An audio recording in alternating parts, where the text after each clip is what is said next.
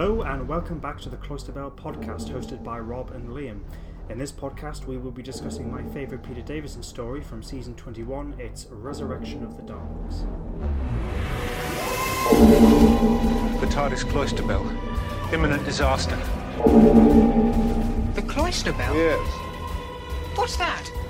Well, it's a sort of communications device reserved for wild catastrophes and sudden calls to man the battle stations. But the TARDIS doesn't have battle stations. No, nothing along those lines. The Cloister Bell?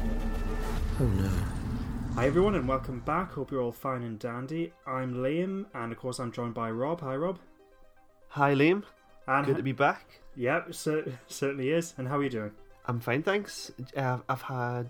I've had a week off work with a few days off either end of that, so it's been like an extended week. It's been pretty good. Oh, fantastic. Not helped by the fact that we've gone into another lockdown, which we're all enjoying immensely, and not going bonkers. It's only a few days in. How are you coping? Well, to be fair, I don't really pay attention because I still get to go to work, the kids still get to go to school. It's life as usual for me, really. Oh, no, that's good. Yeah, it's... because I'm still working. And on Tuesdays and Wednesdays, I'm still able to... At the moment, I'm still able to go into the office. That's good. Yeah, which I'm pleased about because it does make a huge difference. Yeah. And in terms of the listeners, I hope you're all coping as well you can, and even though it's still strange times, we can still go out and exercise and all the rest of it. So yeah, hope everyone's fine. And on that upbeat note, it's some celebrities have I don't know, celebrities feels to do them a disservice, but some very talented people have recently passed away. Regular listeners of the podcast may have discerned that I'm a bit of a Bond fan, and Sir Sean Connery recently passed away at the age of 90, 1930 to 2020. And sad to see him go because he was a fantastic actor. Obviously, I think he'll always remembered as James Bond, but he's done all sorts. So it's a good long life, but still sad to see him go. Very sad. I feel like most of my childhood he's always seemed quite old. What was he in when we were kids? Maybe like The Avengers? Oh like yes, that. I forgot about that. Yeah, Yeah. That film is atrocious, but it's sort of like a guilty pleasure of mine. It's one of those because he always tried to do a role. Well, he'd always try to do roles that somehow appeal to him, or he could add something in there. So appearing as, what was the character's name? Sir something de Winter. Sounds familiar. Yeah, because his whole thing was he was trying to control the weather as the villain in the Avengers. Yeah, the movie's pretty bad, but it was always a guilty pleasure. I did. Yeah. And I feel like he gets zapped by lightning and then gets sucked into the sky at the end. Yeah, something like that. Yeah, that's right. And I mean, to be honest, I think he's one of the big reasons why I find that film watchable. Mm-hmm. But he's also appeared in good films as well. Yes. Yeah. Indiana Jones and the Last Crusade is probably another that immediately comes to mind. The Untouchables. And he was a fantastic actor. But one thing that always sticks in my mind was, I think it was 2006, he received the AFI's Lifetime Achievement Award. And when he was giving his speech there, it was great, and he was talking about what it was to be an actor and his history and so on. But the thing that always sticks in my mind is that when he was giving the speech, he talks about how he received his big lucky break, which was at the age of 5 when he was taught how to read. It's a simple thing that we perhaps take for granted, but it was just great to hear him talk about that, how that ability to learn how to read completely changed his life. So yeah, that's Sir Sean Connery sadly passed away. And then recently Geoffrey Palmer, one of those actors who obviously not as big as Sir Sean, but he had a long career. He died recently, 1927 to 2020. He was aged 93. And he's just one of those actors who you know, I don't know about you, but whenever he appeared in something, you knew it was, you know, it was going to be good. He always gave a good performance, and there was just somehow a lift. I always loved him as an actor. He's had a few appearances in Doctor Who, hasn't he? Yes, he has. Yeah, he's appeared in 3. He appeared as Masters in Doctor Who and the Silurians. In fact, I think because he's great in that, and if memory serves, I think he's the first victim who falls under the Silurians virus. Yeah, he's great in that. Very memorable. He plays the administrator in The Mutants, which is another Jon Pertwee story. He's only in episode 1. The Mutants isn't a story I particularly like, and then funnily enough, because it's at the very beginning of the story, he gets killed. And it's as soon as Jeffrey Palmer gets killed at the beginning of episode 1, the quality of the story plummets as far as I'm concerned. But anyway, and yeah, he played Captain Hardacre in Voyage of the Damned. He was also in Tomorrow Never Dies, wasn't he? Yeah, I was going to mention that. Opposite Judi Dench. Yeah. Well, that's the other thing, because he's appeared. You know, he was in Fawlty Towers. He appeared in an episode on Fawlty Towers. The Doctor who was eager to get sausages for breakfast. He was in the final episode of Blackadder Goes Forth. He played General Haig. He was in one of my all-time favourite films, The Madness of King George. And it's a sitcom which gets a lot of... I mean, it went on for years.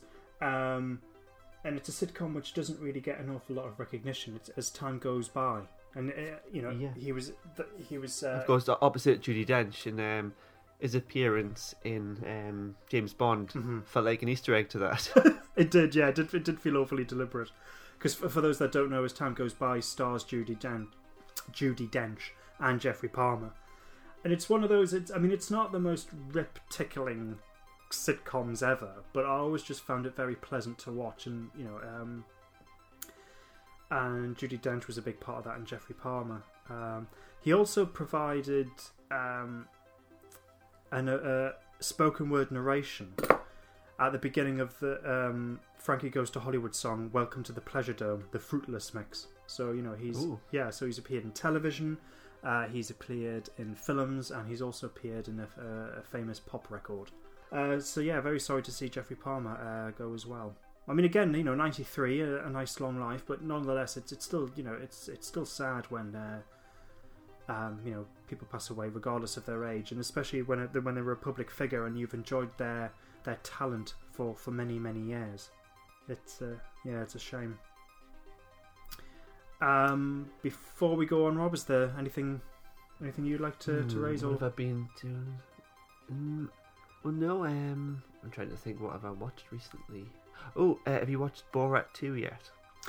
No. I don't think I am, to be perfectly honest, because I remember I went to the cinema to see the first Borat movie, and, you know, I thought it was fine and it was funny, but I was surprised that a second film's come out, and to be perfectly honest, I'm sick to death of seeing the adverts. Oh, yeah. Well, I wanted to watch it. I thought, you know, it is what it is. It's probably going to be just a repetition of the first, which it kind of is, but it just resonates 2020.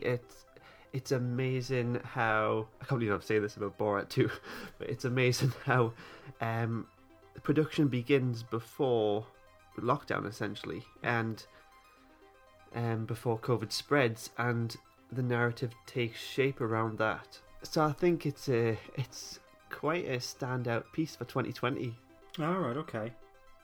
I might get. It's a bit interesting. The twist at the end, the way obviously it's a fictional narrative, but a lot of the people involved, and I know this from interviews after the films came out, that these people weren't in on it. So there's a lot of cringe moments. The fertility dance, I think people know what I'm talking about here. If they've seen it, God, you just know it's coming and you're watching it through your hands. There's some good moments. Right, okay. Yeah. I think that's the thing as well. It's I've kind of gone off cringy comedy, and I not that I think it's appalling and shouldn't be made or whatever. It's just funny enough, because I have been watching some comedy series recently, but it's sort of comfort comedy. So yeah, you know, I've been rewatching Black Books, which I really like. I've been rewatching Spaced, because that's always good. I've always loved that. And then going way back. I mean, it's weird. I think that Spaced came out in 1999 and 2001, round about that. Wow. Yeah, I know. It's just jeez. It still holds up. I still think it's fantastic. And then going way back, I've been rewatching The Good Life. So good old sitcom from the 70s. So that's it in terms of comedy. I have been one thing I've been doing is rewatching the Alien movies, but what I'm doing, because I've got those on Blu-ray and I'm taking my time with them, so I'm watching the films, the theatrical versions, and then the director's cut, and then I'm going through every single special feature that there's on there. So I'm listening to the soundtracks, and not all in one sitting and all in one night. It's just over a course of great. Days, and then listening to the director's commentary and things like that, because I haven't done that yet. So I thought I really want to talk about it now, but we shouldn't. Maybe we'll do an Alien podcast one day. Yeah, I'd like that actually. Yeah, actually, if anyone's got any interest in us, because I know that this is primarily a Doctor Who podcast, and obviously that will be our main focus. But if anyone would like us to take the opportunity to maybe delve into other science fiction or fantasy or whatever, that we'll more than happily just talk about that. In any capacity. I mean, of course, I would happily talk about it on this podcast. Of course, I don't want to oversaturate it with other stuff. If we can do it in a different capacity on another podcast or YouTube or whatever, I'm open to any of that. Yeah. So would that be more of a serious one? Because where does Cloister Bell fit? Is that in the cringe comedy genre? Well, there's times when we've been recording and then we'll say a joke and just give a big hearty laugh, and it has crossed my mind of just going, do listeners actually find any of this stuff remotely funny? Just like, I'm bellowing with a mighty laugh and listeners going, wasn't that funny, but okay. Maybe if I edit out all the laughs, and I'll think maybe we've got really dry humour. Just reminds me that across better. Funny enough, there's it's in the second series. It's an episode of Space that I watched today. Actually, there's a bit where they're talking about it's all about change. They're going to go out, prove their life, and all the rest of it. And what they're doing is it's all about change. And then Daisy goes, and not the small kind. And they laugh, and then they go, why we laugh? Why is that funny? I don't know. And they turn and leave. I love that moment. It's just little great things like that. But you just go, yeah, why is that funny? I don't know. It just is, and let's move on. Shall we crack on? Yep. Crack on. Well, actually, before we continue with the main point, it's just to let you know that we have, and I'm addressing the listeners here, just to let you know that we've already discussed our favourite William Hartnell, Patrick Troughton, John Pertwee and Tom Baker stories. So if you like to hear us discuss the Aztecs, the Crusade, the Tomb of the Cybermen, the Invasion, Frontier in Space, the Sea Devils, City of Death and the Seeds of Doom, do check those out. Our previous podcast to this, we were discussing Rob's favourite Peter Davison story, which was Earthshock. So that's in there as well. There are many other stories in our archive, including all the Jodie Whittaker stories and several Big Finish adventures. And just the social media stuff, we're on Facebook. I still can't believe people use Facebook, but there you are. Apparently people do. Facebook.com/CloisterBell. Of course, we're on Twitter @PodcastBell. We're on Instagram, Cloister_Bell. And our website is cloisterbellpodcast.com. As well as the socials, we're on the service called Discord. And we'll have a little server there, and you can chat there. We're on it actually now, and Liam, I'll just send you a new exclusive emoji. And there's a little story behind that emoji, actually, today. Right, okay. I'm waiting for it. This is the winning emoji. It hasn't loaded. Oh, yeah. This is going to be good.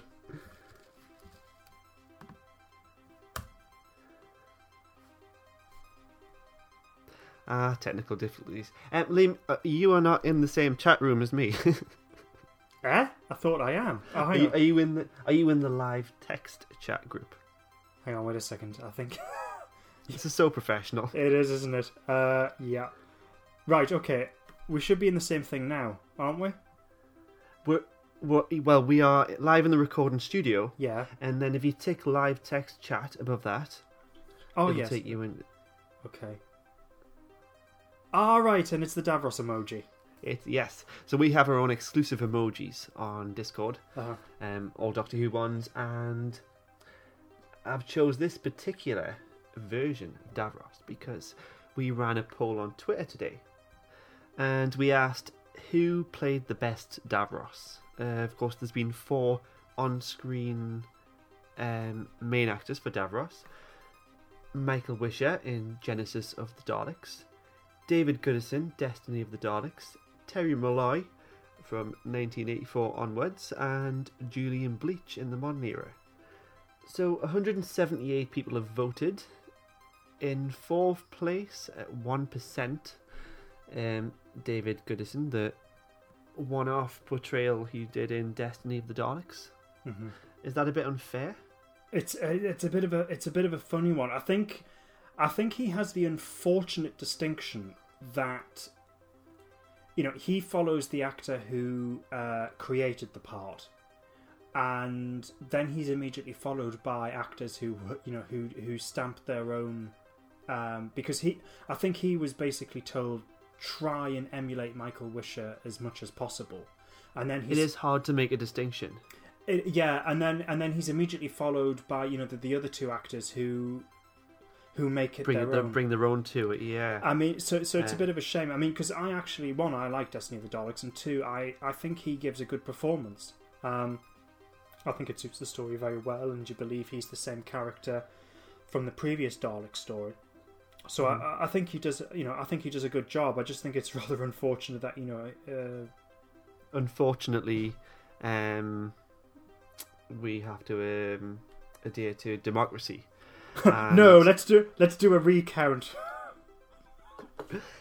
In 3rd place, Julian Bleach. Mm-hmm. Again, he didn't really stand a chance against some of the others. He's only had 2 appearances to date. Yeah. Yes. Although, I mean, having said that, though, I mean, so obviously the way that this is going, Michael Wisher, who only appeared once, appears higher in the poll. It's always funny. I think he is good at playing Davros, but I think perhaps the fault that he has, and it's not his fault. I think maybe that the stories he appears in aren't particularly great. So in 2nd place, after Julian Bleach, I was surprised by this result. It's a close one, 35%, Terry Malloy. To me, he was Davros. He was my first experience at Davros on TV. Mm-hmm. His portrayal, in comparison to the originals, he's a guy in a mask, and the voice he's given could potentially be very kind of monotone, but he's very emotive with his body and his expressions and his stance and his voice and his tone. I don't know. It must be hard to convey the feelings Davros has under that suit. Yeah, I mean, Malloy expresses all that. I think what we get with Terry Malloy's performance of Davros is he gives us the manic, psychotic element of the character. Because I mean, yes, don't get me wrong, because there were moments when Terry Malloy was nuanced, but when I think of his Davros compared to the others, I tend to remember the moments when he's ranting more. The story that we're going to be talking about today, Resurrection of the Daleks, there are 1 or 2 moments when he's basically just screaming at the screen, and so I get a real sense of the mania of the character with Terry Malloy's performance. He does have these moments where he's enraged at the Doctor and he's furious. Yes, they're the kind of moments I like. Yeah, they are good. Yeah. So at 1st place, it's Davros number 1, Michael Wisher at 46%, with his one-off performance in Genesis. Yeah, he's certainly my choice. And again, this isn't against any of the other actors, because no one's failed at playing the part. All the actors who have played it have done a phenomenally good job. They're all very good. But my preference is Michael Wisher, because I think you get a really good sense of... He creates the part and it's fully rounded and it's brilliant. You get the menace and the danger and the intelligence and the emotion of the character. It just feels fully rounded and a much more believable character. Whereas with the other actors who have played the part, I feel that they extrapolate and focus on other elements of the character. Whereas with Michael Wisher, you get there's a full person there. Which I think is probably aided with the writing, if I'm said, but he just plays that perfectly. So was your choice Terry Malloy? It was. I'm sorry, but it was. How very disappointing. No, that's absolutely fine. I mean, it's not a stinging choice. I mean, Terry Malloy was really good. So for what's your reason for him being your favourite Davros? Because he's my Davros. I don't know. And he's done more stories. That is true. Yeah, I remember when Davros did come back in the new series, a lot of people were disappointed that they recast because they thought Terry Malloy deserved to still play the part. Yeah, I mean, I have a different opinion slightly to that now, but I always... it was unfortunate that he didn't return. It would have been interesting. Mm-hmm. I think I said on Twitter today, there's very few tangible links to the classic era. There's established actors that aren't returning. Every week we get all these new characters. Why not bring some of the old occasionally? Yeah. It's been a long time since the new series came back, and a lot of the classic isn't revisited or touched upon much, which is a bit bizarre. Yeah, I think that was probably one occasion when bringing a past actor into the part could have worked. It would have been interesting if Terry Malloy was brought back into the TV series. But it is what it is. And, it is. Julian Bleach is brilliant in his own way. Mm-hmm. Really menacing, but yeah, I think Terry Malloy stands out as well because not only has he so far at the time of recording he's the one actor who's played the part most on the television series, but he's also played the part on the Big Finish audio adventures as well. Yeah. So if there's one actor who has continued with the part and developed it much further, it's obviously Terry Malloy. Yeah, he's most recently returned to the Time War in the 8th Doctor Time War box set, Volume 4. Mm-hmm. And there's a 2-parter called Palindrome with Malloy in. It's meant to be quite good, but I still need to work through those. Mm-hmm. Unfortunately, I'm too busy revisiting other stuff for this podcast. Don't have time for Big Finish at the minute. Bloody podcast. So yes, I'll get around to checking that out soon.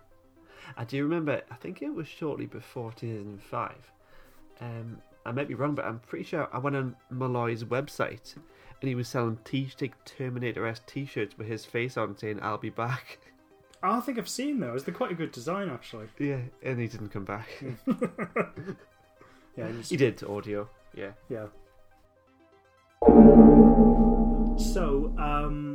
So today we're discussing my favourite Peter Davison story, which is Resurrection of the Daleks, and there's a plot synopsis. I haven't written this. What I'm going to do is, when it was Doctor Who's 30th anniversary, BBC Worldwide released a limited edition tin box set of 2 stories, which is The Chase and Remembrance of the Daleks, and it also included a booklet, The Daleks: A History from BBC Video, and it contained, just sort of like a brief history of the Daleks and just talking about them, but then it also includes plot synopsises of every televised Dalek story up until that point.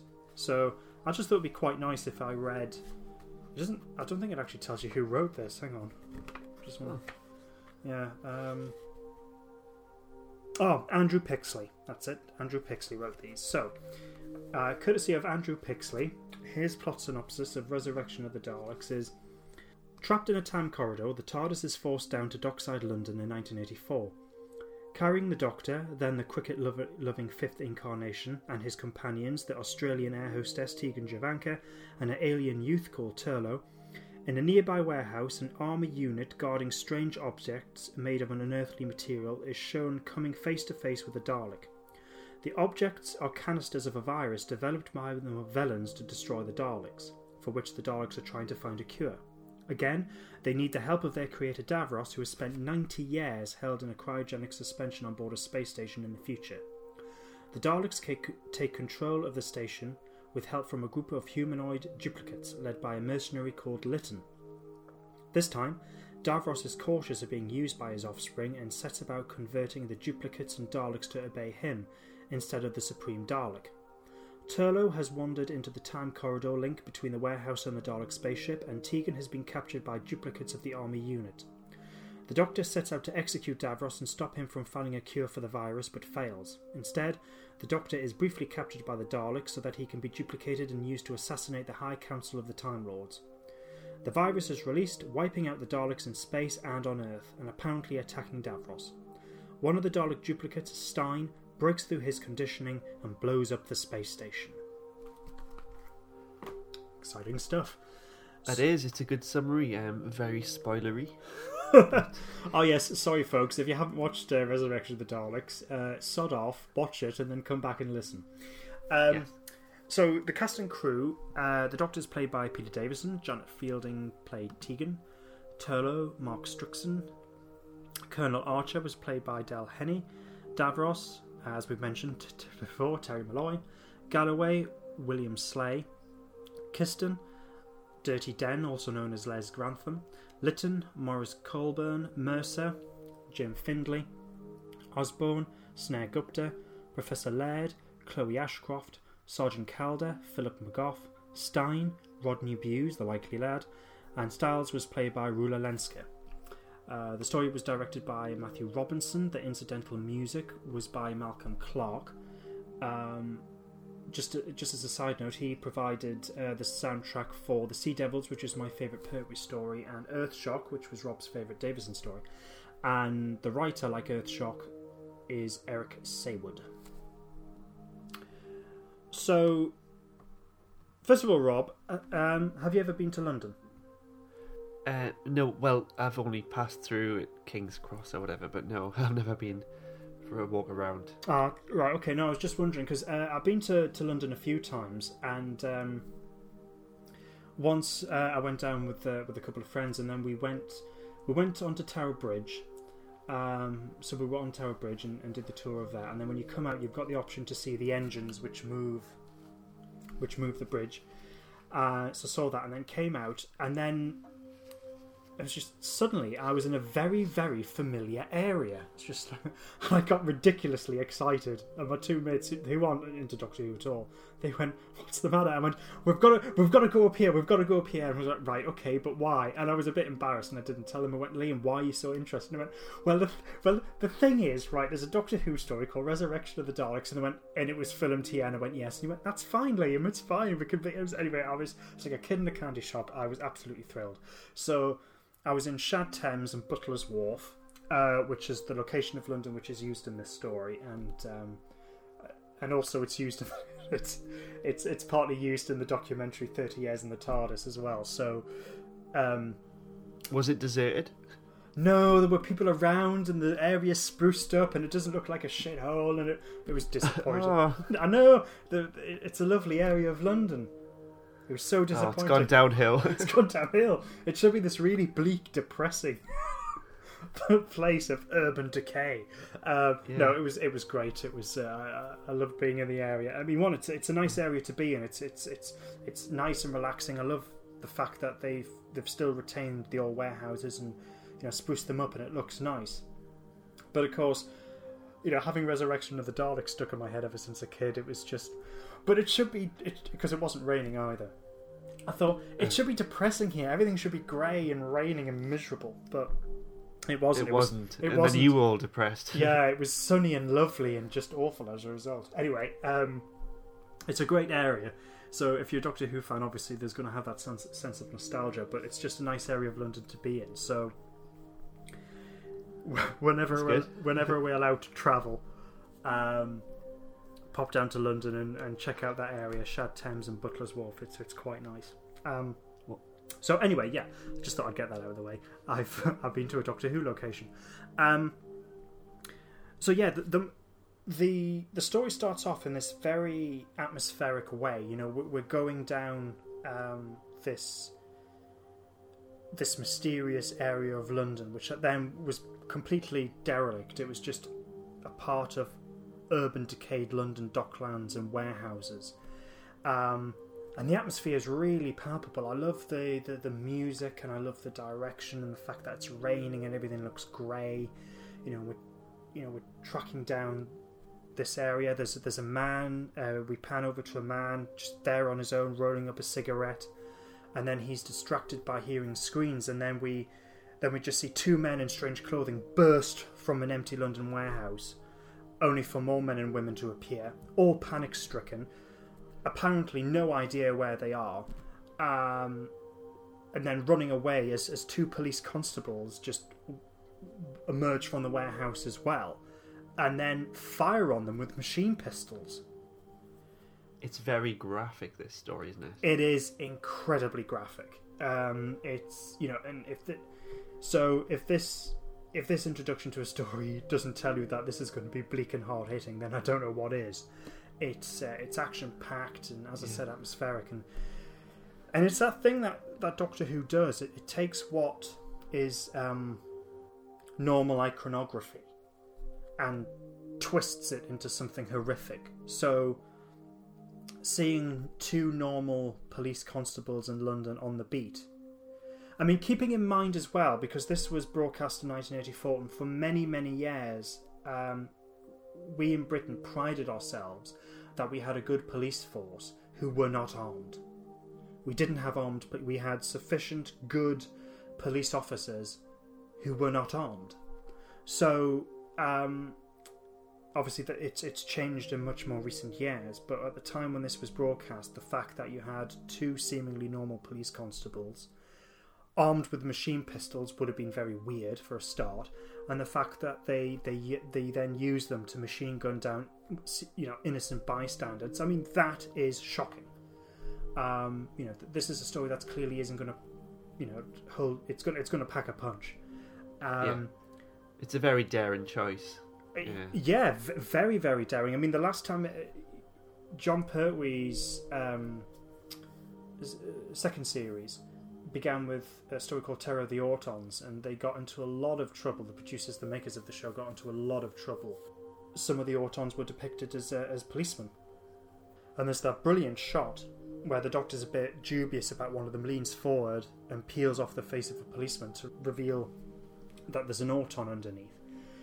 You know, this is striking stuff, and as you said, you know, this is years later in Resurrection of the Daleks, and it's still very I think in 2020 the police with guns would be a very daring choice for a whole other bunch of reasons. Yeah, but I mean, it's interesting because the most recent Doctor Who story that I can think of, which uses policemen, is the I've forgotten the name of it now. It's the Jodie Whittaker Dalek story. Is that called Resolution? Resolution. That's it. Yes. They use you know, the Dalek mutant takes over a policewoman. What you get in that story is a sense of the disturbing that the Dalek can mentally control somebody. But what's interesting is that now in 2020, it's not the shock value of having a policeman do despicable things. I mean, yes, it's explained in the story that she's being controlled, but it doesn't. I don't think it has the shock value as it did in 1984, and certainly when I first watched this story as a kid. I mean, there is tremendous shock value, and I think it's still there actually in 2020. I still think that this introduction is quite gripping and shocking, and I think that's all part to do with the performances of those involved and the atmosphere and the direction and the music and so on. It's you know, we're privy to an absolutely awful act, and the thing is, because they're shot down in front of our eyes. I mean, this is strong stuff. And it's interesting that in terms of Doctor Who history, when you look at what would later be done in Colin Baker's time as the Doctor. I mean, yeah, there was some violent things that were seen. And then when the show was cancelled and then brought back, one of the reasons why it said it was cancelled was because it was too horrific. But when you look at stories like this, the Peter Davison era, that level of criticism wasn't brought onto the series. And then so we have this very strong introduction, and then the Inspector uses a device to make all the dead bodies vanish. So, so we know there's something sci-fi going on. Yeah, and I love this, the effect, the pink glow, the use of the sound effect. It's very simple, but it's effective. And then events unfold very rapidly, and within minutes, so we've been introduced to a cold-blooded, a massacre, and then we're joined to, and then we're taken to a spaceship. So we're in London Docklands, and then we're in the far-flung future in space, and say, okay, how are these two settings going to marry up? And so we're on a space station, and I think this is a case when a movie like Alien, which was released in 1979, has really had an impact on science fiction design, because when you had Stanley Kubrick's film 2001: A Space Odyssey, everything's very clean and clinical and very scientific and maintained, and that the design used in that movie obviously had a huge influence on science fiction, both in terms of television and films for decades to come. It's still influential now, but in 1979, when you had the movie Alien, that did something completely different. It was this idea that things could break, things were broken down. You had sarcastic characters, and that they were world weary and things like that. So it feels like that influence of Alien has come to influence Doctor Who, particularly in this story. I mean, you could say the ship is quite run down, with one exception being the laboratory. Mm-hmm. But that's explained. That's a separate kind of environment to work in. Yeah, exactly. But and we're introduced to this character, who's just joined the space station, and he's very sort of everything's by the books and so on. But Rula Lenska's character is just basically, look, keep your mouth shut and you'll be fine. If no one else complains, then why should I? And it's very the whole thing's very cynical. But there's something very one, it's all about establishing the tone and the mood of the story. A lot of these characters are unlikable, but there's something very believable about them, so you're drawn into the story that way. And then finally we're introduced to the TARDIS crew. So the TARDIS, this is clearly continuing from the ends of the previous story, Frontios. The TARDIS is being trapped in a time corridor, and the Doctor's trying his best to escape it, and manages to land somewhere near the entrance to the time corridor. So that's why the TARDIS ends up landing at Butler's Wharf.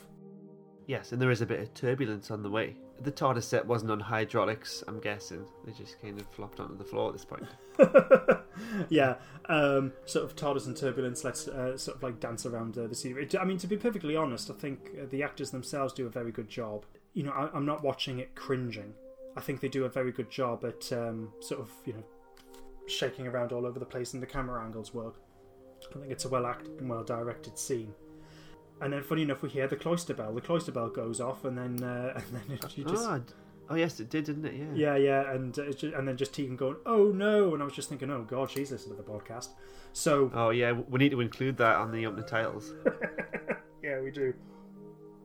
The TARDIS crew decide to investigate, and that's when they come across Stein, played by Rodney Bewes, who is famous for appearing in a sitcom called The Likely Lads, and then later on there was a sequel called Whatever Happened to the Likely Lads. So that was his claim to fame. It was very long running and very popular sitcom. And Stein is defined with this mannerism. He has a bit of a stutter, and this is in contrast with his true identity. Yeah, he's revealed to be a Dalek agent. Now, I'm curious, is he a sleeper agent, at this point? As in, does he himself not know because of the stutter, or is it all an act? Because he develops the stutter later on when he breaks the Dalek conditioning. I just wondered at this stage, it was a bit unclear to me whether he knew he was a Dalek agent or not. I think what it is, I think he does know that he's a Dalek agent, but because what we later find out is that the Daleks, in their plans to control the entire universe, starting by taking control of Earth, is that they have made these duplicates who are sleeper Dalek agents, and they have been put in place in key strategic positions all around the world. And the idea is that obviously they're working for the Daleks, but they behave perfectly to the originals.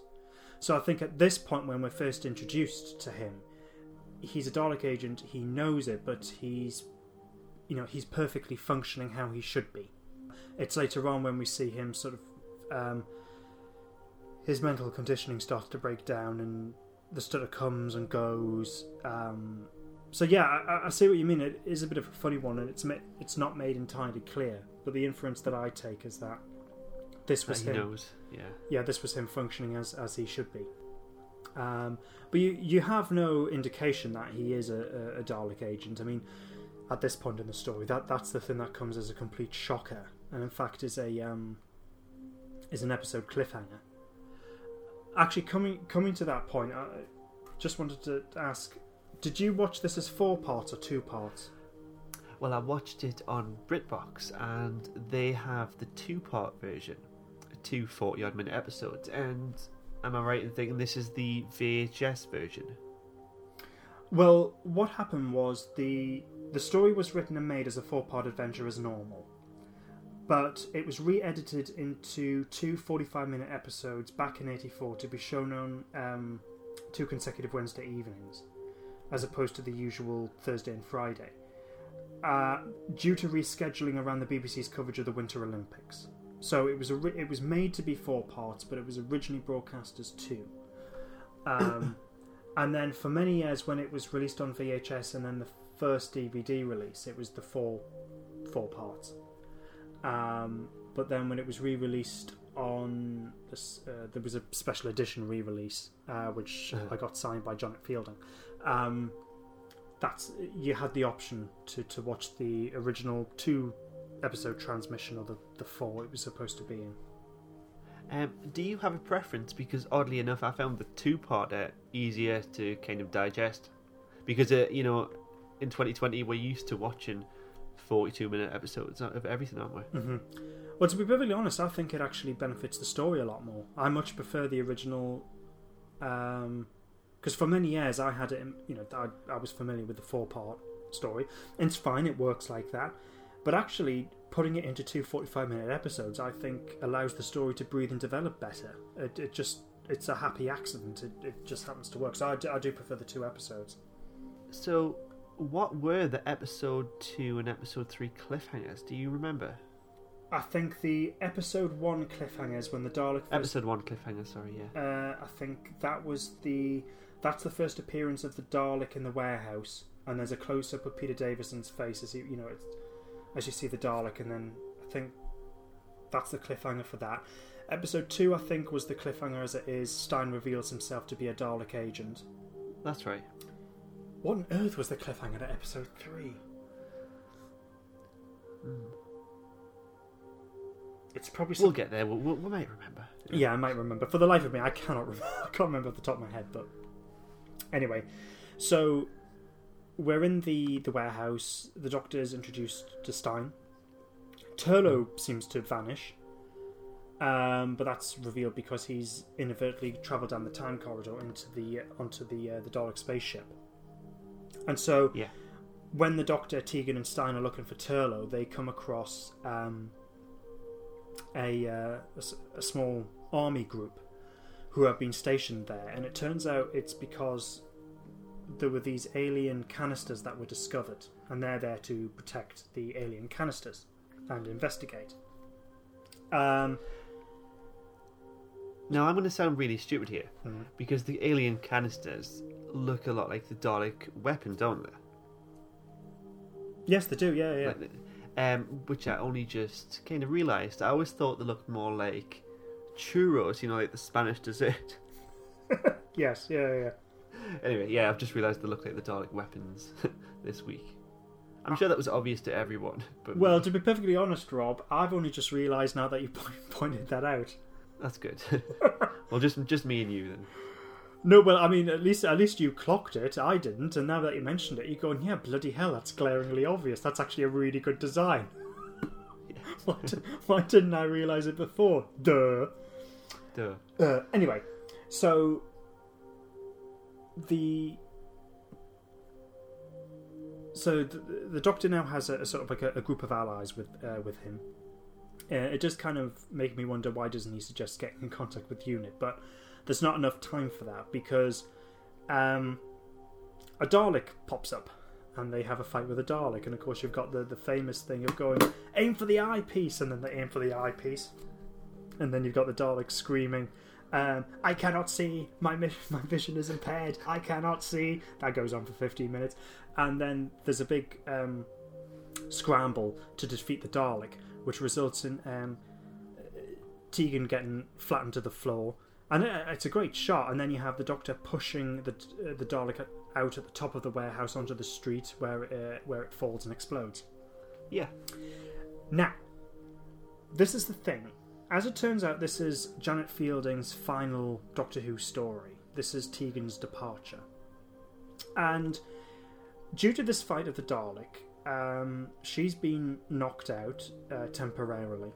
She regains consciousness later, but there's a risk of concussion. And she then spends the rest of this story with a massive white plaster stuck to her forehead. And I think this is one of the first weaknesses of the story. Is there? I wonder why she was grounded. I think it's a bit of a shame, because Janet's fitting as an actress, and also playing the part of Tegan, is very involved. And she was she was always there as a main part of the story, and then for her final story, she's pretty much laid low for most of it. She's in this temporary part of the warehouse, and then she's just pretty much stuck in bed for most of the story, which... That's unfortunate. Maybe they had the best intentions and they were going to have her going off to do her thing. Turlough's off doing his thing. Yeah, it is a bit unfortunate. Rather than having them paired up together. Yeah, I mean, I think the story gets away with it just because she is in a state of peril. Because as it turns out, that all the army officers are kidnapped, duplicated and killed.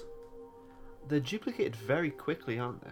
Yeah, very quickly. It must be a very good process. Although it is over time. We're assuming these two time periods run at the same course, but more time could have passed in the future, and the time corridor dropped them off moments after they left.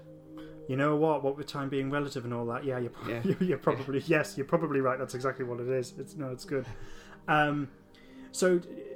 So because then she's guarded by the Dalek duplicates, who threaten either stay where you are or we will kill you, and you believe them. And so there is that constant state of threat and menace. So I think the story gets away with it due to that. But I do think it's a bit of a shame that Tegan, for the most part, is pretty much just confined to a bed for most of the story. Yeah. But as I said, I think it works because there is a sustained threat and mood. But it is what it is. I mean, what are your thoughts on that? You're right. She is put in a situation where there's a lot of threat there and danger, but I think it just didn't work.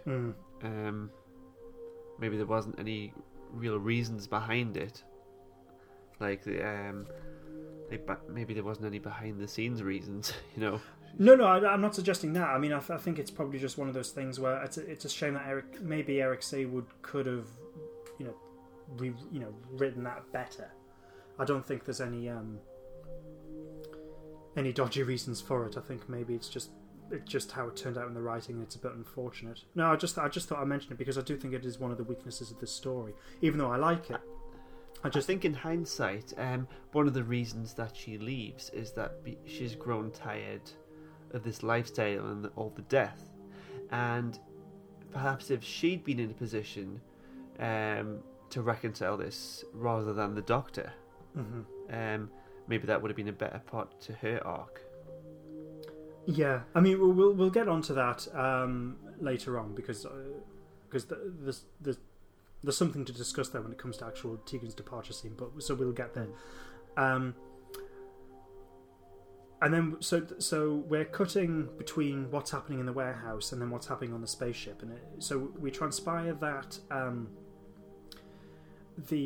it's very interesting what's happening, how the Daleks are depicted in this story. They're seen as being strong tacticians, which is good.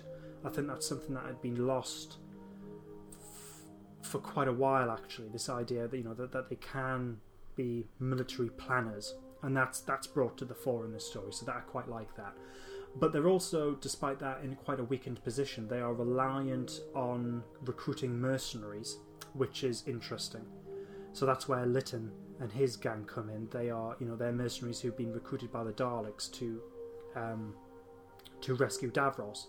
And the reason why they need Davros is because, and this goes back to the previous Dalek story, Destiny of the Daleks. The Daleks were in a war with another race of with a race of robots called Mavellans, and because they both function completely on logic, it was a war that was locked in an impasse. But it turns out that the Mavellans won the war because they created a virus which attacks Daleks. Yeah, it's very surprising that the Daleks decided to come to a compromise with their very nature. They're fundamentally think of themselves, think inwards, that they're the supreme beings. So to have a coalition with humans seems a bit surprising. I think in past shows they've had the Robomen, but that was more down to the conquest, and they were just, the humans were simply like a utility to use. Yeah, and I mean they were completely subservient to the Daleks' will. These were humans who completely had their minds altered and were forced to behave and forced to obey the Daleks directly.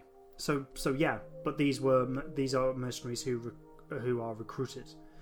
But I think again, so you're right. It's very interesting that the Daleks have been, have to resort to using this, given their sense of superiority. But it's, I think from the Daleks' point of view, it's clearly a means to an end, and it's sort of explained, especially when the story is reaching its peak, that as soon as anyone fulfills their requirements that the Dalek needs, then they will just then dispose of them. It's there in there. It's there from the way that they've rescued Davros for a particular reason, which is to provide a cure for this virus. But it's very much hinted at that as soon as Davros has fulfilled that requirement, they'll kill him or dump him. He knows this. Yeah, and he and that's the thing as well. Davros knows this, so he's using the opportunity to create a new race of Daleks, which will be completely subservient to him. And as soon as the Dalek Supreme is made aware of this and knows that Davros can't be trusted, he goes, well, okay, we're going to kill Davros. He cannot be trusted. So this, all this effort was for nothing. Oh, yeah, well, exactly. It's one of those things. All this effort is for absolute nothing. It's just a series of unfortunate events. Yeah, a lot can be said about. Well, you can say that about a lot of the events in this story. All the characterization that where does it go? It ends in death. Yeah, yeah, and in that sense, it's typical. It's typical Eric Saywood, because as a script editor, and certainly I think probably with the exception of The Visitation, every story that he wrote, tends to have a very high death toll, and he also tends to work in this idea that things things don't necessarily work out and things can happen arbitrarily because that's what happens in real life. I mean, later on there's a Colin Baker story, Attack of the Cybermen, where a big run of that story is you're following these partially cybernized humans which still have their own will trying to escape Telos, finding a spaceship. You know, we're following their story, and then their story just ends in death. They just die. And Eric Saywood has said, you know, the idea is that's tragic. You know, you're supposed to feel something. You know, we followed these characters' hardships only for it to end in complete futility. You know, you're meant to feel something. And it's very interesting that, you know, we had a script editor and a writer on Doctor Who was willing to go down that route. It hadn't happened before. It hasn't happened since. And that isn't anything to say against Eric Saywood, because there are lots of script editors and writers of Doctor Who have taken the show down, you know, certain routes, and it's worked, but it's just been a one-off. You know, every writer and script editor has done their own thing with the show, and Eric Saywood had a cinematic angle to what he brought. I mean, he clearly wanted to bring a very tight, fast-paced action-adventure stories, but also be quite bleak. Do you think this method of trying to invoke this feeling with the viewers, and then they've got this good characterization, and then everyone dies, do you think the fact that it happened so frequently perhaps lost its effect, or was it just as effective? As we'll find out later on in this story, all the death is starting to take its toll on the Doctor and Tegan. Mm-hmm. Do you think it works best as a one-off, or do you still think it holds up if it's happening quite regularly? To me, sometimes I can be a bit frustrated if you get to know a character and their part of the narrative sometimes can seem a bit pointless because they're just killed off. It's one of those things. I think it really depends on the skill of the writer and the director and how the whole thing pulls. You know, how the whole thing is overall executed. Because yes, you're quite right. If you feel that, you know, you're following a character story arc and then they're just, you know, they're killed off and it just feels completely arbitrary, that can be very frustrating. Going, well, what was the point of that? It really depends on whether you think it's gratuitous or not. I mean, it's interesting because, you know, when we were discussing Earthshock, I mean, the big part of that is that Adric dies at the end of it. But I think that works, and the reason why I think it works is because, you know, he was a character who was with the show, you know, when Tom Baker was the Doctor, and he's carried on into a new Doctor. You know, we've been with him for a few times, and his whole departure is woven into the story. You know, the Doctor and Adric argue, they reconcile, they clearly enjoy each other's company, briefly within the story, and then Adric dies at the end of it. But also because he dies with a spaceship crashing into Earth, which destroyed the dinosaurs, which meant that humans could then exist. You know, his death was inevitable and it couldn't be avoided. So it sort of ties into the science fiction. It gives his death meaning. It gives his death meaning. It ties into the science fiction element of the show, and you know, you're meant to, and it also adds to the drama of the series, because at that point it only happened with a character called Katarina in the Daleks' Master Plan, which is a Hartnell story, and she was a companion who'd only been in a few episodes at that point. You know, we're supposed to feel something when Adric dies, and indeed we do. So it works. I think the problem is with when Eric Saywood's script editing the show and the direction he took it. I think it works very well when Peter Davison's the Doctor, because it contrasts very well with Davison's Doctor. Davison's Doctor, you know, is someone who is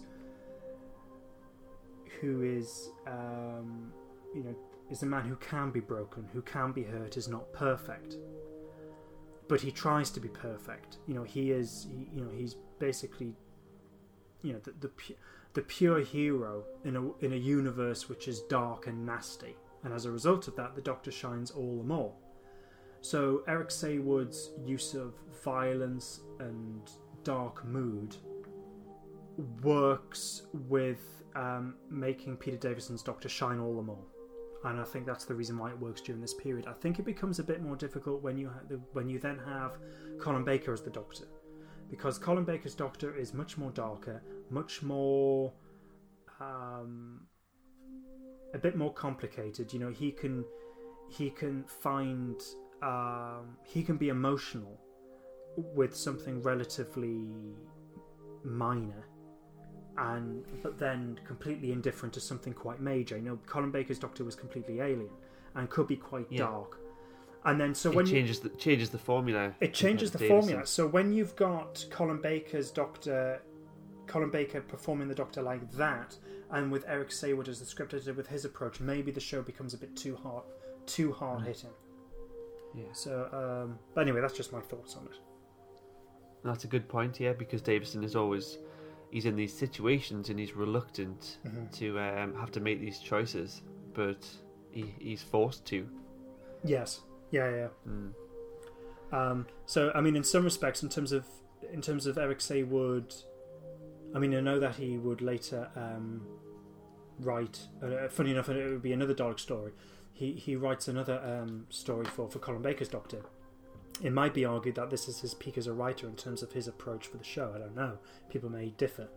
People may say it was a bit earlier with Earthshock. People may say no, he was. It came later. I don't know, but I think Eric Saward's approach works much better with Davison's Doctor. But yeah, it's bleak, and you've got.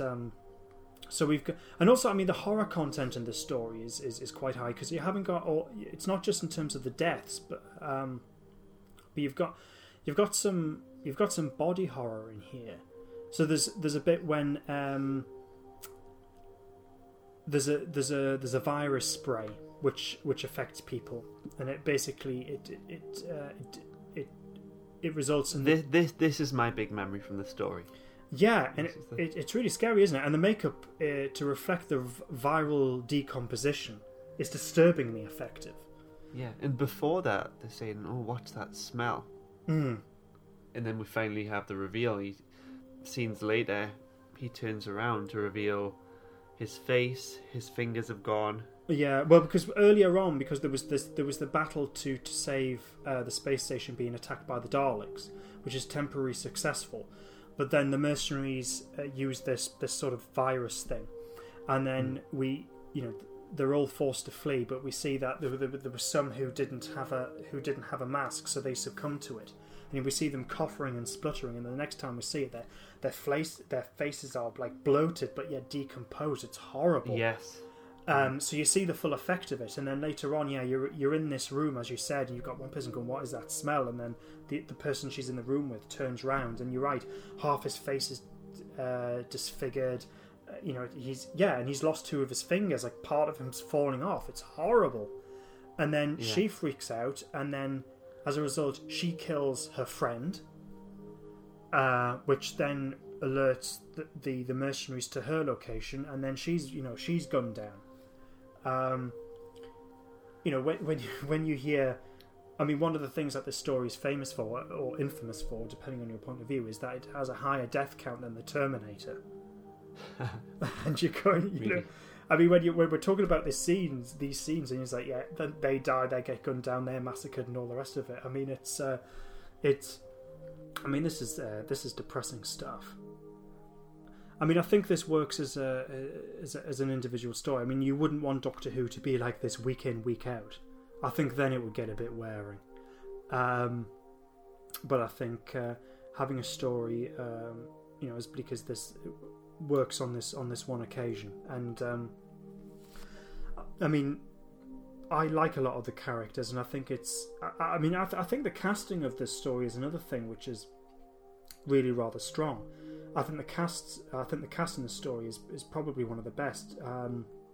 No one gives a duff performance.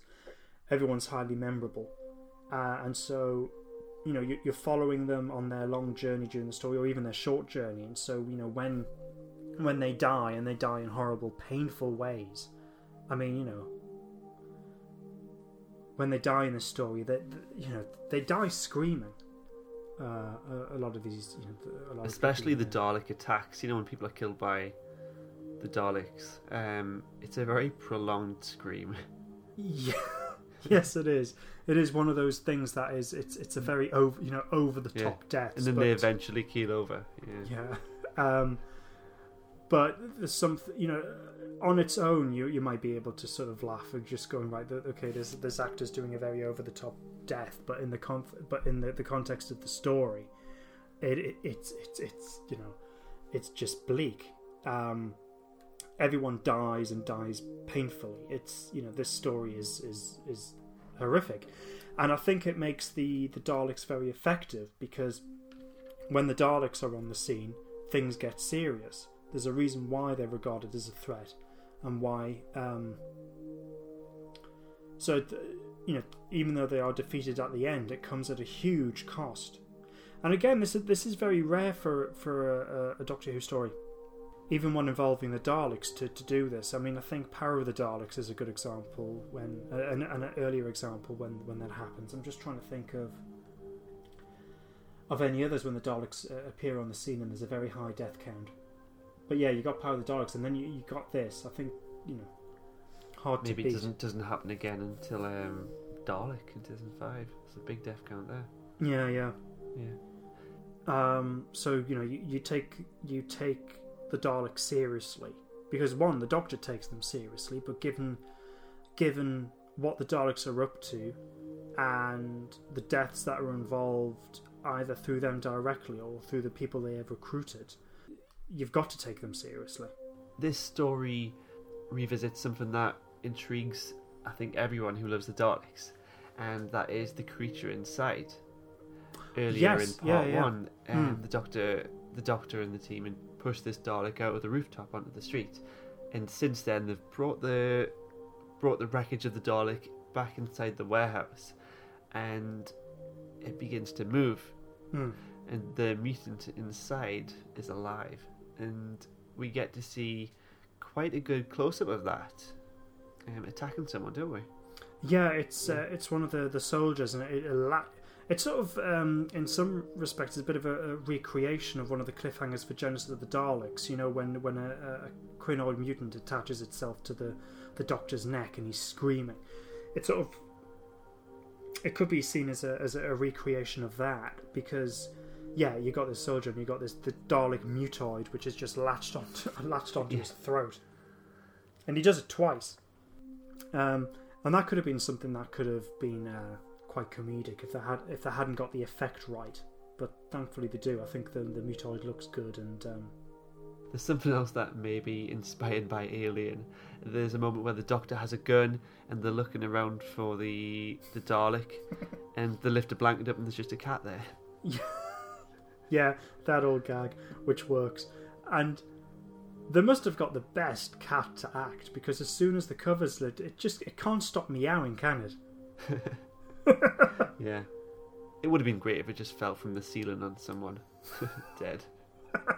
The Dalek, not the cat. I got what you meant, yeah.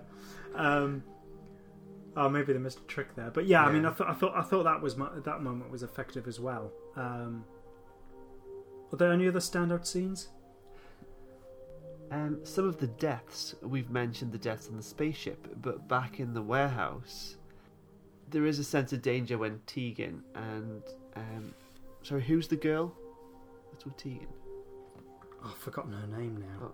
No. But yes, I know who you mean. She's like the scientific advisor with the army. Well, she's left behind. She gives Tegan the chance to escape. Actually, it's another standout moment. I'll get to the point I'm making.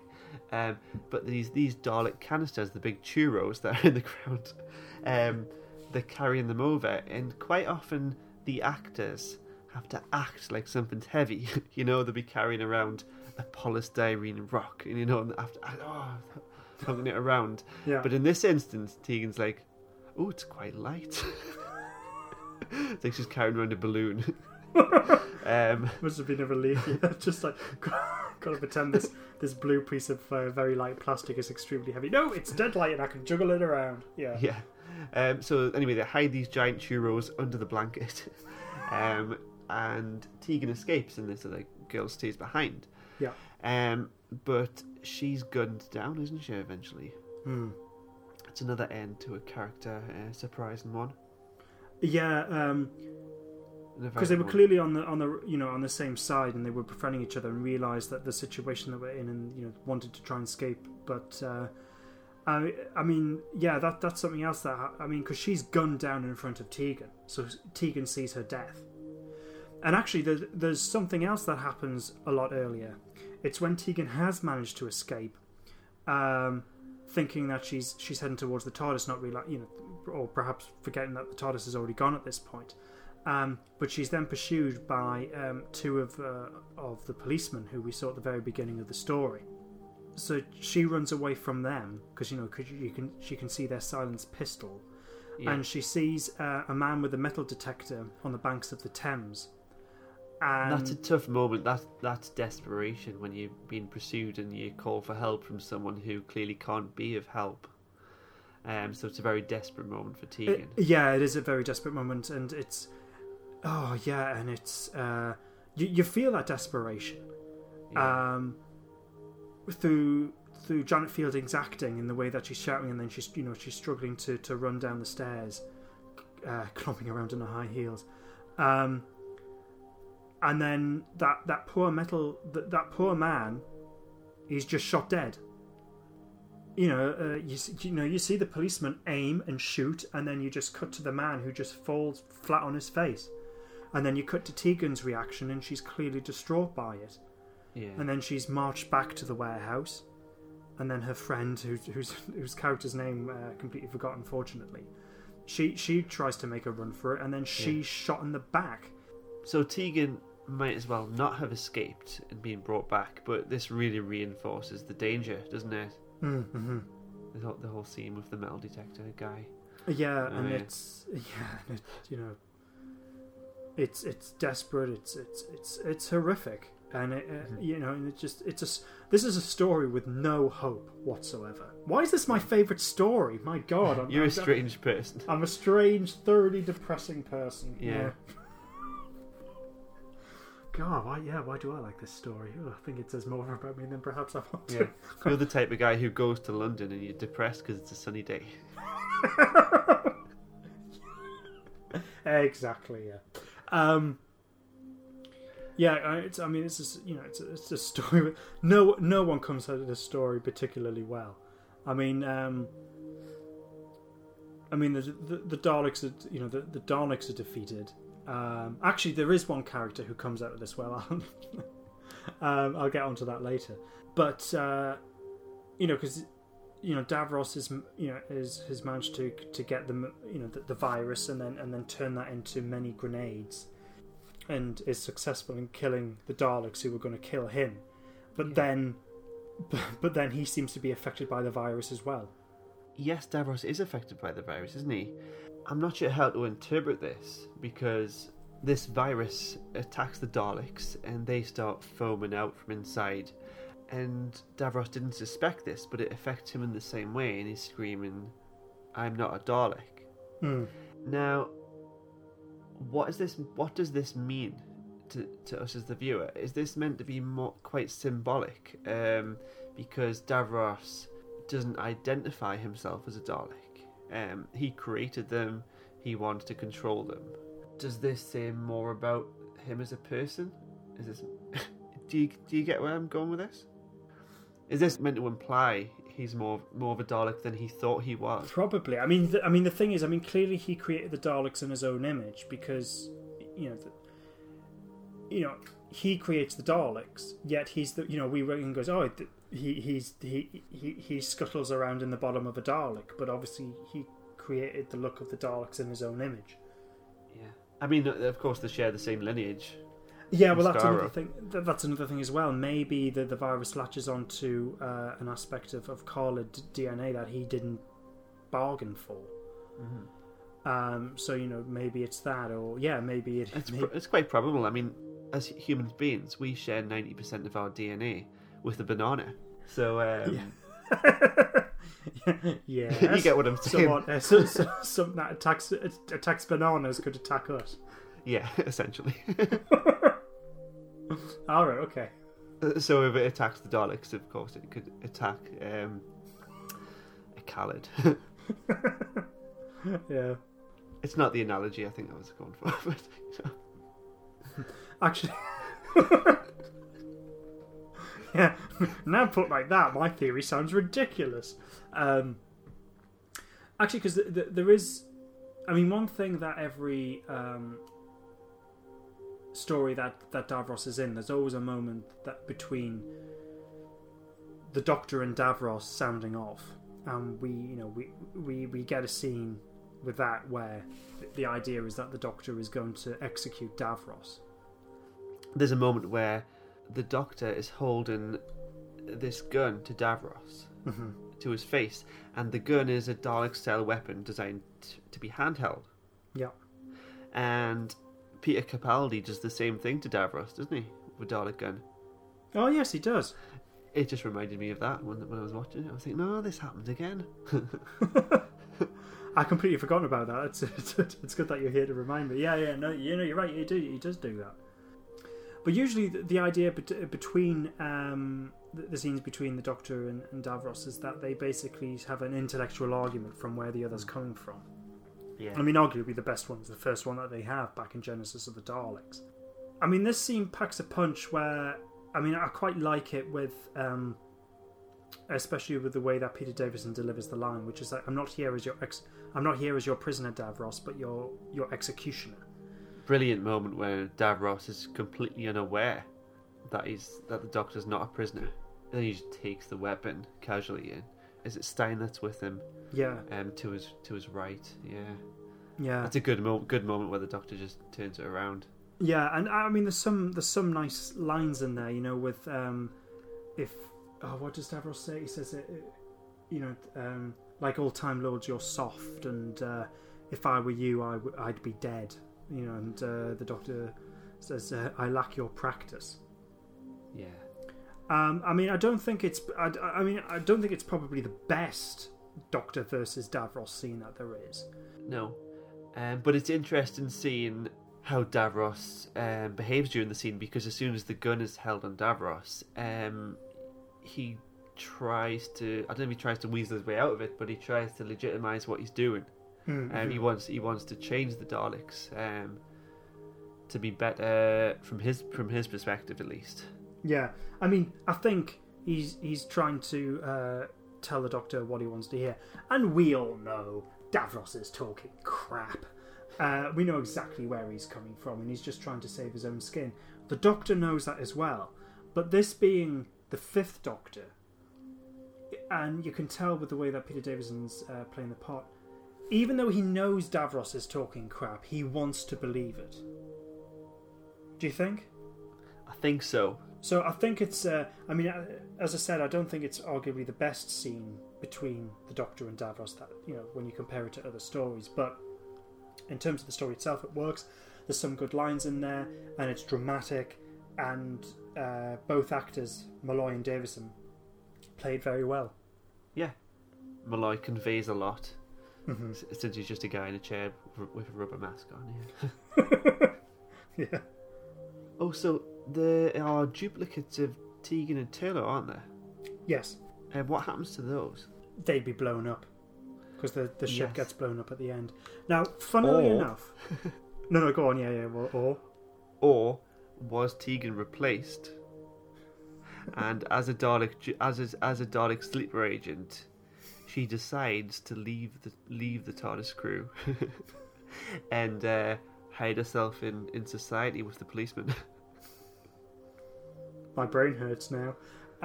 Yeah. And the real Tegan is still out there. I know she got blown up like Adric. Thanks, Rob. I completely lost my train of thought now. Thanks for that. Oh, jeez, that's a line of thought that we Big Finish, sort that one out, will you? Yeah. You come up with something. I just thought that there has to be more reason to those duplicates that were seen. Maybe it was just to show that the Daleks could do it. Yeah, I mean, it was funny because when, for years when I watched this story, I mean, this was before the show came back in 2005, I mean, there's a lot going on with the story, enough as it is, without the Daleks going, and now we're going to duplicate you, so then you can assassinate the High Council of the Time Lords. Yeah. And you're just going, what? Why? Oh, that's a plotline we don't need. Yeah. And I never thought it made any sense until, funnily enough, the show comes back and you've got all the stuff for the Time War. Mm. Then I thought, now it makes sense. Yes. So it took the show coming back and all the Time War for a plot element of Resurrection of the Daleks to make sense, rather than this is just an arbitrary plot line thrown in for no good reason whatsoever. They put some thought to it. And when Tegan does finally come back in the new series, maybe the sleeper agent can finally awaken. And there's a flashback to the duplicate scene and when there was a big kind of switcheroo and it all went down. You see, Eric Saber this is a future-proof story. The more Doctor Who stories we have, the more Resurrection of the Daleks makes sense. Yeah. But then there'll be a bit of an emotional dilemma, like, do you acknowledge this new Tegan as Tegan? Because Stein wasn't the original version of himself. He was a duplicate, but his humanity came through, didn't it? Well, it's a tough one. Well, in Capaldi's last story, is that the real Bill? Because it's a glass figurine of Bill's memories. Well, I think it's not the real Bill, but it's a culmination of her memories. Oh yeah, it's a culmination of memories, but also the memories after her departure as well. Yeah, it's a tough one. Is a person with the absence of something more than just a memory, like a soul or a spirit? I don't know. This is a whole other conversation, I think. How do you define a person? Oh, we've got to start our own theological podcast now, discussing profound philosophical questions.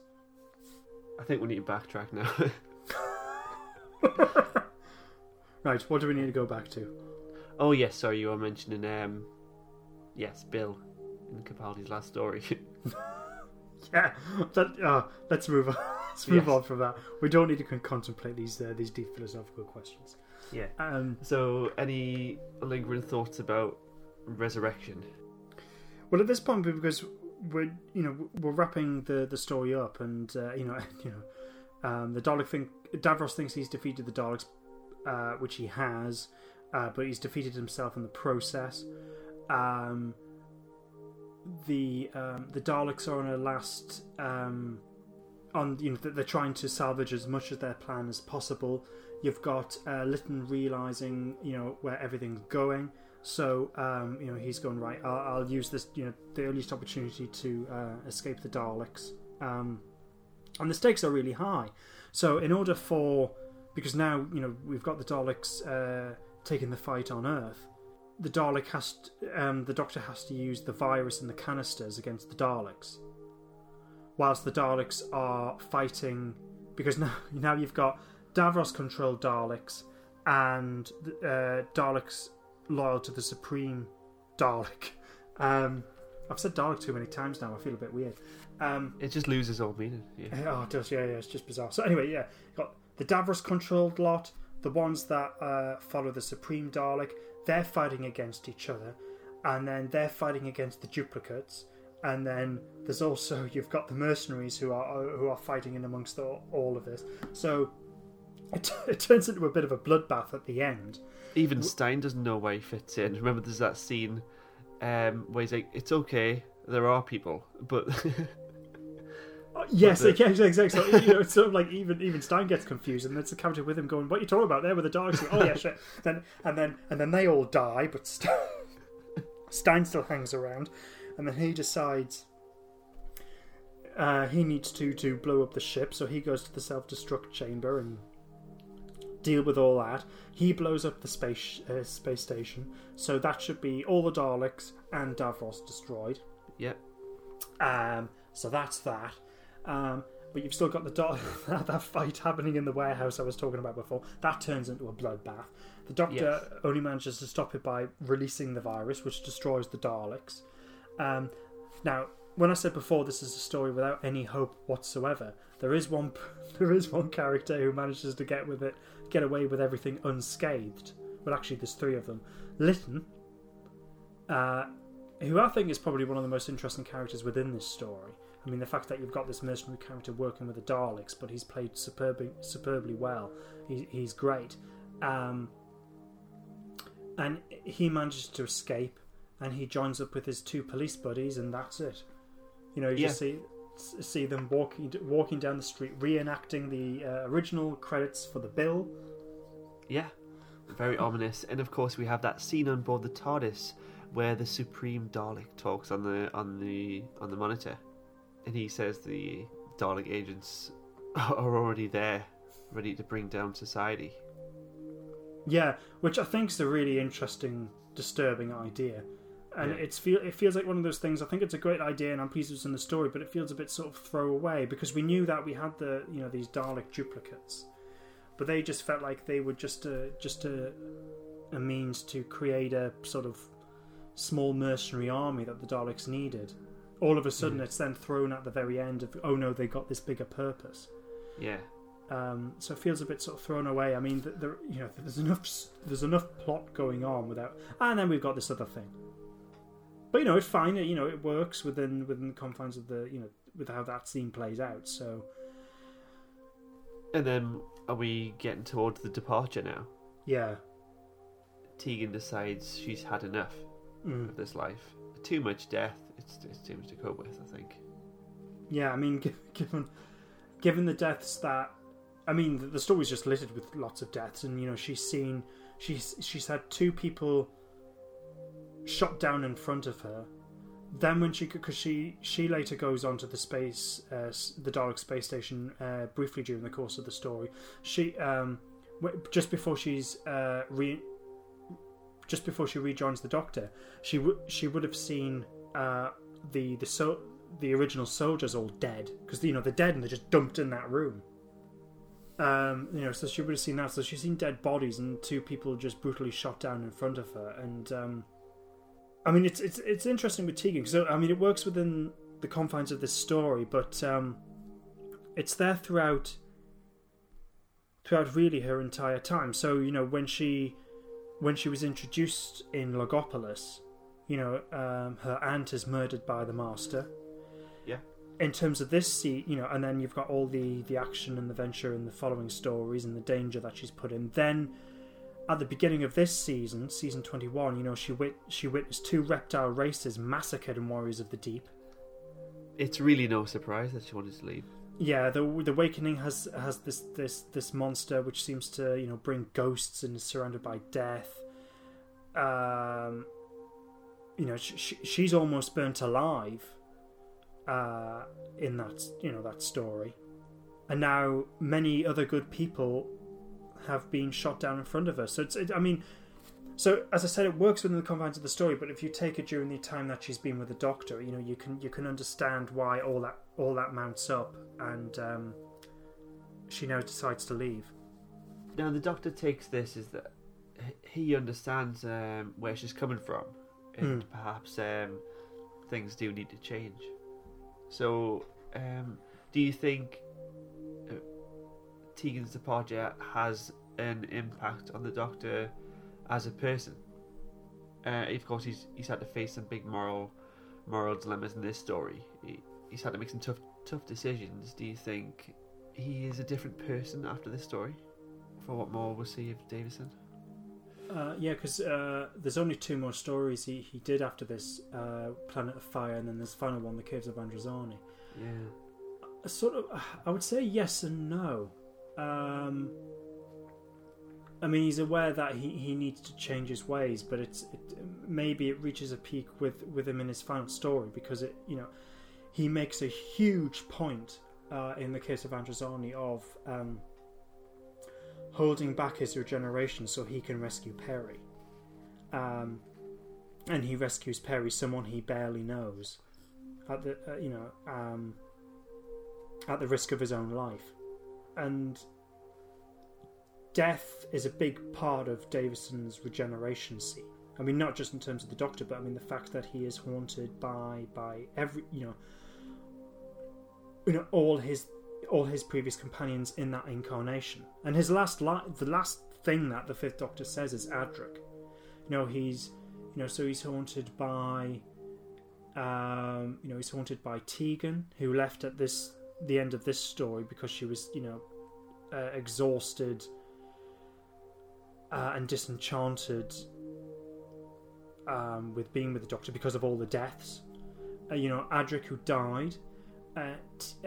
Nyssa left because she saw an opportunity to cure people, but at the risk of her own life, so she may have died.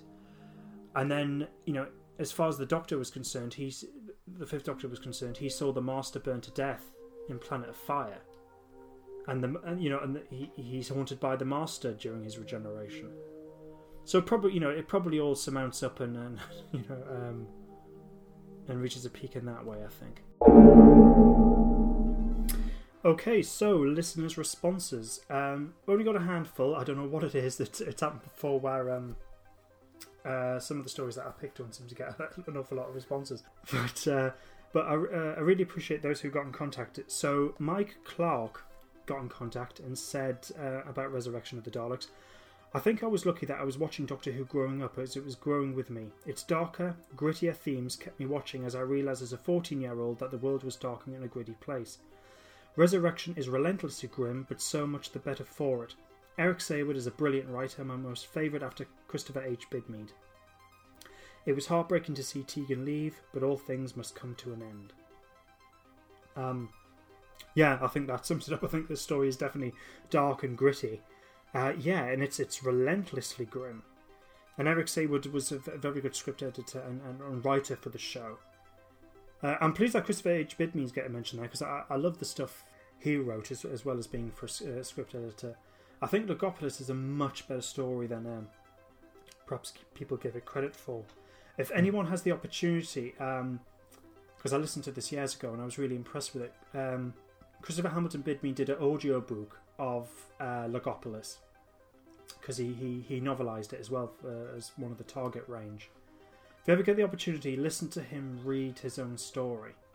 He's a great narrator. He tells the story very effectively, and you get him reading his own prose of Logopolis, and it's fantastic. Okay. So just a recommendation there. Jacob Dinkle said, the best part of every Davros story is the face-to-face scenes with the Doctor. This story probably has the weakest of those scenes. Terry Malloy is good, but gets way better. I like the idea of a base under siege, but it's the Dalek sieging. The guest star is mostly great, and it's a bummer that this was Tegan's last story, as everything with her was pretty lame in this one. I agree with you. On both points, we agree with that, yeah. Yeah, because I definitely agree that, Terry Malloy was good, but does get better. And I think, even though he's barely in the story, I think he's superb in Remembrance of the Daleks. I mean, that, in his, when it's finally revealed, and that scene that he has with the Seventh Doctor is brilliant. And yeah, I agree with that. I think the Davros and Doctor scene in this story is probably one of the weakest compared to other stories, but I think it works. And yeah, it's like what I said before. Tegan has very little to do in this story, and when she does get involved, which is actually nearing her departure, at least there's some stuff that happens, and I think that the scene itself was quite good. And we also asked, do you think Resurrection of the Daleks was a fitting departure for Tegan? We just got one response from this from Hike, who said, no, I had my problem with that running off BS already in the Baker years. Suddenly, out of nowhere, she had enough. Why don't you give characters a final bow with respect? Nope, run off. I kind of see where you're coming from. I think the worst, certainly because it mentions the Tom Baker years, I think the worst was probably Leela leaving at the Invasion of Time. Yes, suddenly she's fallen in love and decides to get married to a Time Lord, and that's it. She's just left on Gallifrey, and I think that was weak. It sort of happens at the end of Warrior's Gate with Romana, but I don't mind that as such, because it's hinted at in episode 1 of that story when she's talking to Adric. What if she left the Doctor? So it's sort of hinted that she's thinking about going her own way, and she's very strong and independent, and just that. Right, I'm no longer with you. See you. It sort of works, but I know what you mean. I think having something build up and get woven into the story a bit more is much more effective. But I think the scene itself, where Tegan leaves in Resurrection of the Daleks, I think is quite good and emotional. I think the problem is, it's like what we said before, is Tegan's pretty much confined to her bed for most of the story, and I think that's the most disappointing thing, because actually her reason for leaving, I think, is pretty much sound. You know, you can get why she's sick of all the death and what she's witnessed in this story. I think, you know, it makes sense. But perhaps she deserved better. Yeah. And she does come back when the TARDIS materialises, doesn't she? And she kind of mutters the whole Braveheart Tegan. Yes. I'll miss you, Doctor, Yeah. Maybe, you know, she just... I'll see that, you know, the TARDIS depart. I hate to think that she changed her mind. It is quite emotional, because I like Tegan as a character, and I like Janet Fielding's performance. And I think that last scene, in terms of how it's written and how it's acted and the music, makes it effective. But as I said, I think it would have been quite nice had Tegan been in the story a bit more. I mean, the thing is, Resurrection of the Daleks has an awful lot of characters in it. I mean, you could actually argue that Turlough gets a bit shortchanged as well. But at least he's able to interact with one of the characters a bit more. It is what it is. It's not as if we could change it now. So, just as a conclusion, Rob, what your sort of just your brief thoughts on the story, and what score would you give it? I was quite excited to revisit this story. I'd forgotten that, or rather, I've come to realise that the exchanges with the Doctor and Davros aren't quite as good as I remembered. Like you said, maybe the one in Remembrance is a lot better. It's a lot more memorable, the dialogue at least. Yeah. I think I had this iconic vision in my mind of the Doctor holding this gun over Davros, and the exchange was a bit of a blur. I think for a lot of reasons I would mark this story down a bit, but I'd also mark it up slightly because it's quite a brutal story and quite graphic.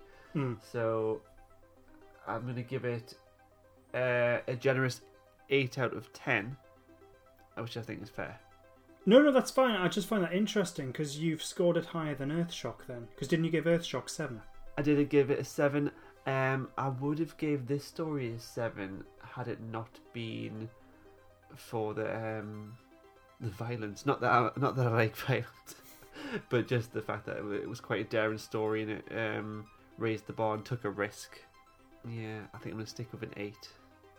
All right, no, that's fine. I think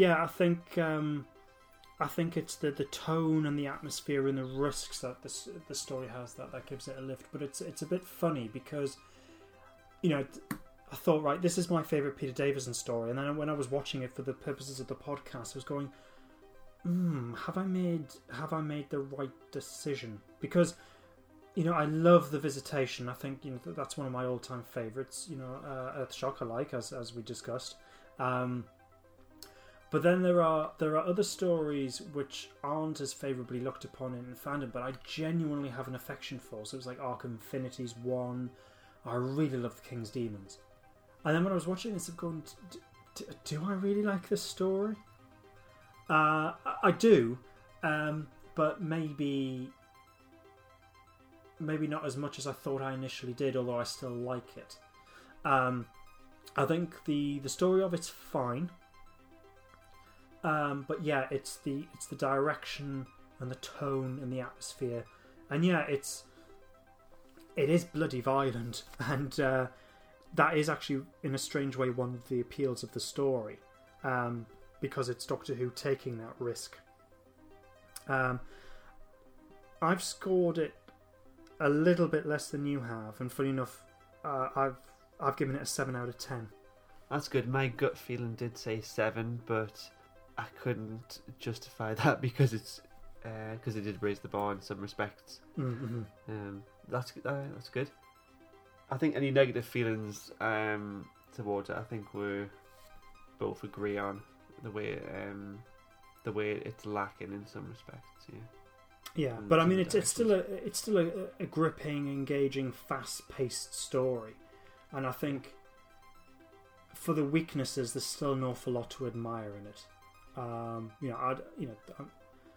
I've watched it over the years and will continue to return to it on occasion. It's arguably Doctor Who at its bleakest. I'm pleased that at least it took that risk, and it's interesting, and and they pulled it off.